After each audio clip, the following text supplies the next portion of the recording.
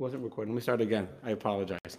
So we're starting the parsha of Mishpatim, which contains within it many, many monetary laws of many different, probably thousands of pages of Talmud on all the laws in this week's parsha. We're going to go through them as well and as quickly as we can without skipping anything.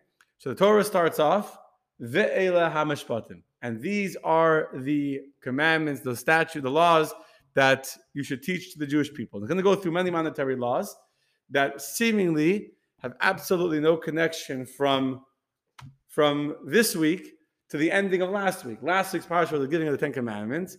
Now we're starting a brand new parsha that discusses all of the monetary laws of civil damages, of compensation, of guards, of animals.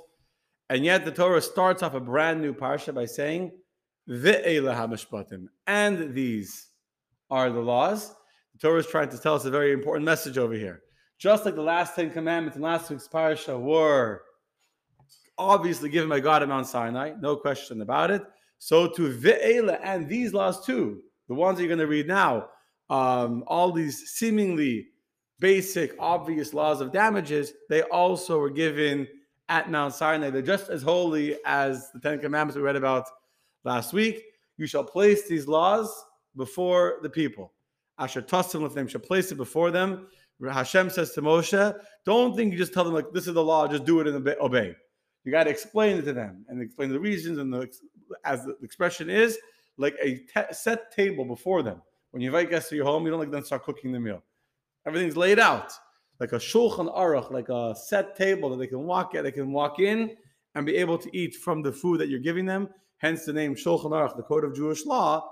It's called a set table. From this verse where Hashem tells Moshe that these laws that we're going to discuss today, all of the civil damages, shall be placed before them like a set table, easy for them to understand and to be able to follow them. What's the first set of laws of monetary issues we're going to deal with? That of a Jewish slave, which is very fascinating. That a nation that just came out of slavery, the very first mitzvah they're being told about is owning slaves. We'll leave it at that. You can think about it more later. And I'll just say that when we hear the word slavery today, people get very, very nervous and defensive because indeed slavery is a terrible institution that did many, many terrible crimes against many people. And so when we hear what the Torah speaks about and condones and gives laws how to have slaves, some people get nervous about it and they try and defend it. You have to realize, if you put into historical context, that slaves had zero rights in society. You go back in time, not even so long back, but you go back to for sure the times of the Torah, what protections, what rights did slaves have? Nothing. They were property. They were literally just like you're allowed.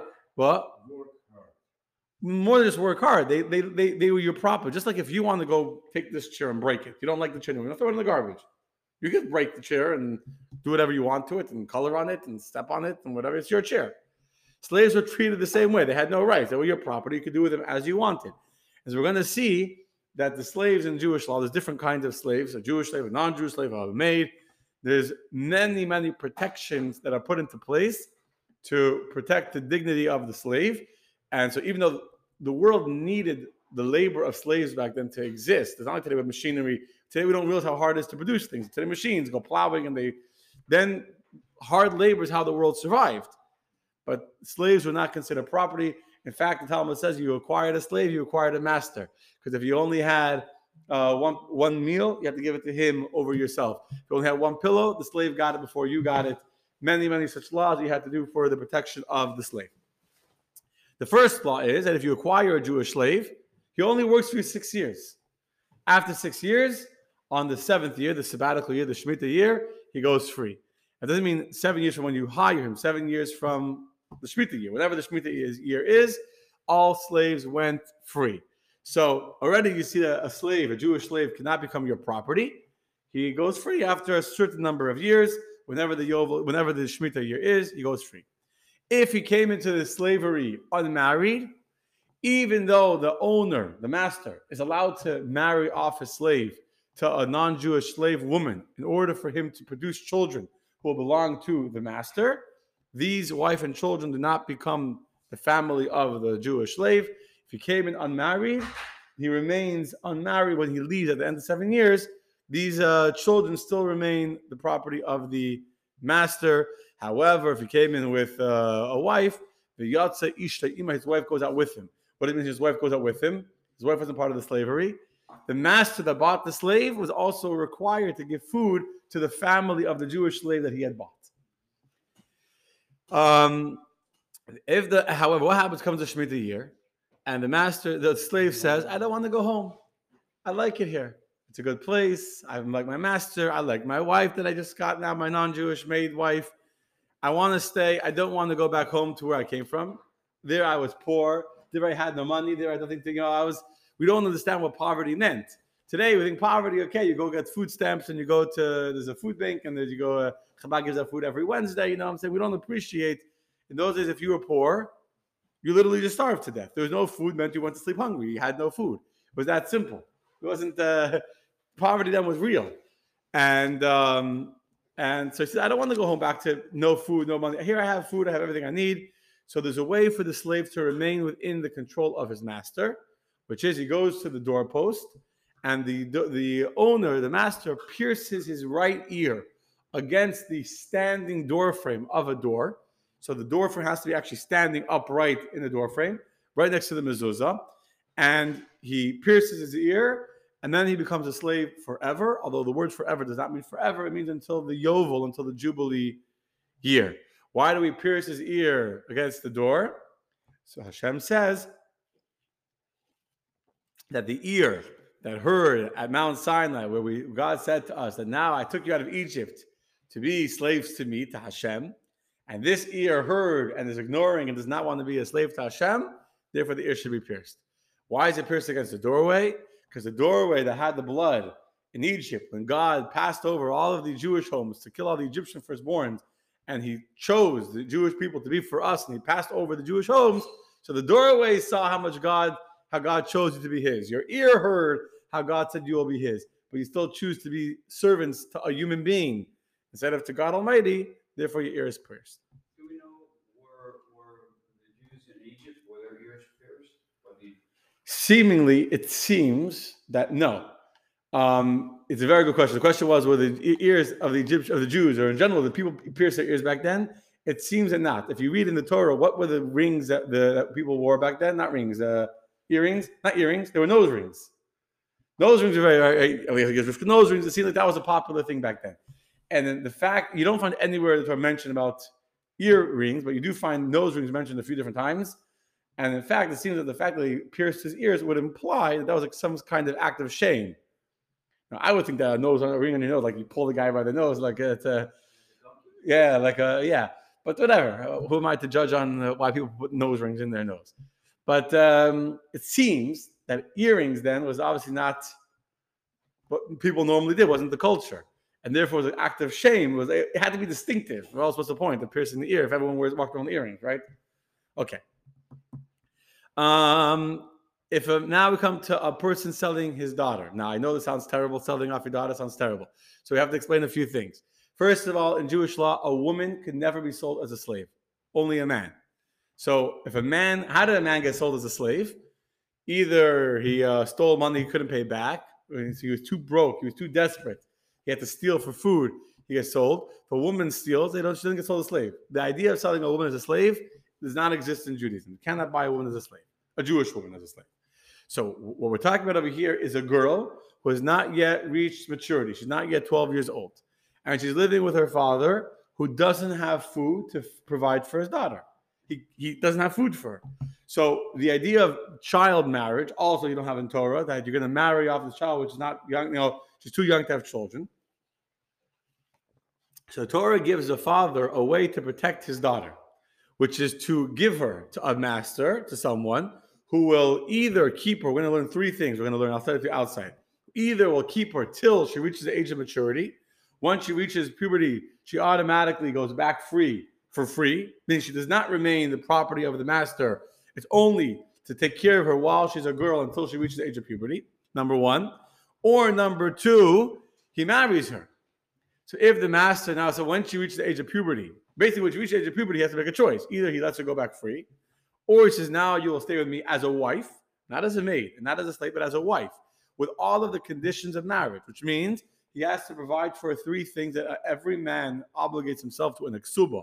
In the marriage document, a man obligates himself to providing for the clothing, the food, and the sexual gratification of his spouse, of his wife. So one way, by the way, and he has to provide that. So this girl that he took as a amma, as a maid, now he marries her with all these conditions, but he does not need to give her a new ksuba and pay. Normally by ksuba, you give a ring or you give money. Does not need to do that because the money he gave to the father gets transferred onto the marriage, or he gives the girl to his son. If he's too old, his son can marry this young girl, and who's not young anymore. She's reached maturity, she's reached puberty, and she now has a home in which to live. If, however, when she reaches puberty, the master does not want to marry her, she has not found favor in his eyes, he cannot sell her to another person. She can never be sold again. Once she went to this one person, either he keeps her or she goes back to her father, to her home. And so too, not only can the master not sell to another person, so too the father who sold her once cannot sell her again, for he's already betrayed her once by selling her to someone who did not eventually marry her, and that's enough. And then, so those are the conditions. Either he marries her, the son marries her, or she goes free without paying the master back anything. She automatically gains back her freedom. Yes, question. She was not a sex slave in any way or using any. The master was not allowed to be intimate with her. Unless he married her, he was forbidden to be intimate with her. And if he did, that was considered a sin for which to be punished. We're going to get soon to the laws of a master that hits or beats a slave and how they were held liable for the way they treated their slaves. We're going to get to that in a minute. Okay, then we have the laws of murder and manslaughter, which will include different kinds of intentional murder, accidental murder, including even the murder of a slave and the liability of the owner. So, Torah starts off, Make ish v'meis mos yumas. If a man hits another person and he dies, he shall be put to death, and the death that he gets over here is, I think, stoning. Find it. Now, there's several different times in the Torah, 3 different times in the Torah where we talk about the laws of killing someone. Each time that it's mentioned here in the book of Vayikra, in the book of Dvarim, there's different variations how it's written. I'm not going to get to the different words of the long Rashis, but the point is that any adult, it's not only a male, it could be a female also, it could be, or even who strikes a person, it could be a man, a woman, or a child, any living person, but it doesn't say a person, it says a man. You know, other verses tell us it means anyone, in order to show that it has to be a living person. So if it's, let's say, a baby that was just born, that has not yet lived 30 days, but a non-viable premature baby, that would not be considered putting someone to death as murder. Someone's about to die is another discussion too. But it has to be someone that's living, a viable person, and you strike that person in the way that they die, and they eventually die, even if it's not immediate, even if they die later, the person is put to death for having killed someone else. However, if he did not premeditate to kill this person, and rather Elokim ina liyado, which literally means God placed it into his hand. In that case, since God put it into his hand, he is considered manslaughter. In today's English, we call manslaughter. He didn't plan; it was an accidental murder. He does not get put to death. He has to run to the cities of refuge, which will be discussed at great length elsewhere in the Torah, and we'll discuss it there. Point is, that God put it into his hand. So that's why it says that evil comes out from evil, because a person had, the Torah explains that if the person had killed someone else before there were no witnesses, and he had gotten away with it, so God puts it into his hand, that he'll be standing under a ladder, and someone else that had done an accidental sin for which he has to go to the city of refuge will be climbing up the ladder, and God will make it. He'll fall down the ladder, landing on the other person, killing the person. So the person that deserved to be killed is killed.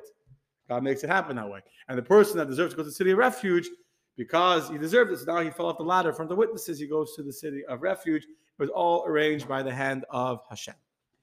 If the person acted intentionally against his fellow Jew with intention to kill him, in that case, he had intention to kill him, he has to be put to death. Even from the Mizbeach, you shall take him to die. Meaning, if he thinks, I'll run into the base of Mikdash, and I'll hide over there, I'll be in a holy place, you can't kill me because I'm doing a mitzvah, even from the altar, even in the state of holiness, we take him to be put to death.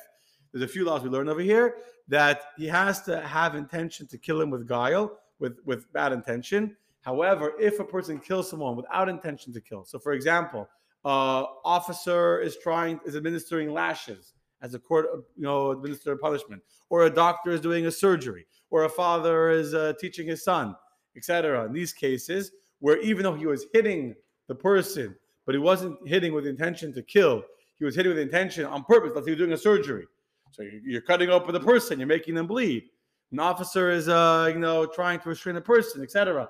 In a case where it was done with intention for good, even though the person ended up dying at this act, the person would not be, the one that caused the death would not be liable because there was no yazid ish, there was no intention to cause death by what he was doing. His intention was not to act in the negative way, but to act in a good way. And the Torah tells us, if you hit your father or your mother, even when you just hit them, not where you put them to death or anything, just the act of hitting your father or your mother, which makes a wound on them, it's not just giving them 5. You make a bruise or anything like that, cause their blood. In that case, you are put to death for having hit your parents. Obviously, that's unique to parents because the obligation of honoring your parents is much greater than any other human being. If a person steals a person, meaning he kidnaps a man or a woman, and then he sells him or her, he must be put to death. If the witnesses saw both the selling and both the stealing, you have the kidnapped person in your possession, and you sold this person, the kidnapper is put to death by strangulation, as is the same punishment of strangulation for hitting your parents. However, if someone curses their parents, if you curse your parents, you are also put to death. However, the death sentence is not strangulation, but it is stoning. Okay? Now, last law: if a person hits another person while they're fighting, so two people they're fighting with each other, and God forbid one's intention to kill the other person, and while he's trying to kill the person by mistake, he kills a third person. Okay, so here he kills the other person. If he does not die right away, becomes bedridden, he's wounded, he's in a hospital. So we arrest the person that committed the act to see if the person that was wounded will live or die. That's first of all. And then if the person that was wounded heals and is able to walk on his own, the person that hit him goes free. However, he must pay for the damages, the loss of work, that the guy wasn't able to work. He has to pay for his doctor, all of his medical bills. He has to pay for Rapper, he has to pay for his medical bills. In addition, if you made him lose a wound, an organ or an arm or whatever, to pay for the damages of the loss of what he would have been worth on the slave market before the damage, for the blemish and after. So that he limps now. So, a limping slave is worth less money than a non-limping slave. So you have to pay the difference in value. So that's the damage, the loss of work, the medical bills, the pain that he experienced during the time that he was sick. How do you evaluate pain? The court will have to sit and decide. You can't say, I bought the right to your arm, so I can just chop off your arm and do what I want with it. The pain that a person experienced during that illness, pay for that. And finally, the shame. So there's baishas, the shame of being wounded. There's a shame if your person limps, for example, they have a wound, they have a missing arm. There's a certain level of shame they carry them the rest of their lives. And you got to pay for those 5 things. Okay.